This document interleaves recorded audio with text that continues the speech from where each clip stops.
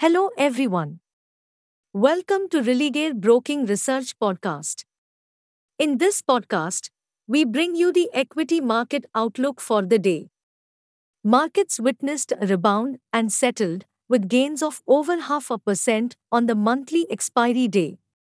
The beginning was subdued amid mixed global cues, however, strong spurt in the index heavyweight, Reliance, prompted a gradual up move which further strengthened with support from select index majors like Infosys, ITC, and Kotak Bank.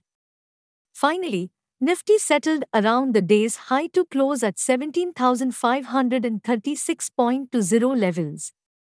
Markets lack decisiveness at current levels, and it may continue for time being. In case of any rebound, Nifty would face resistance around 17,600 to 17,800 levels, while the 17,350 to 17,150 zone would act as a cushion. Meanwhile, participants should continue with a stock-specific approach and maintain positions on both sides.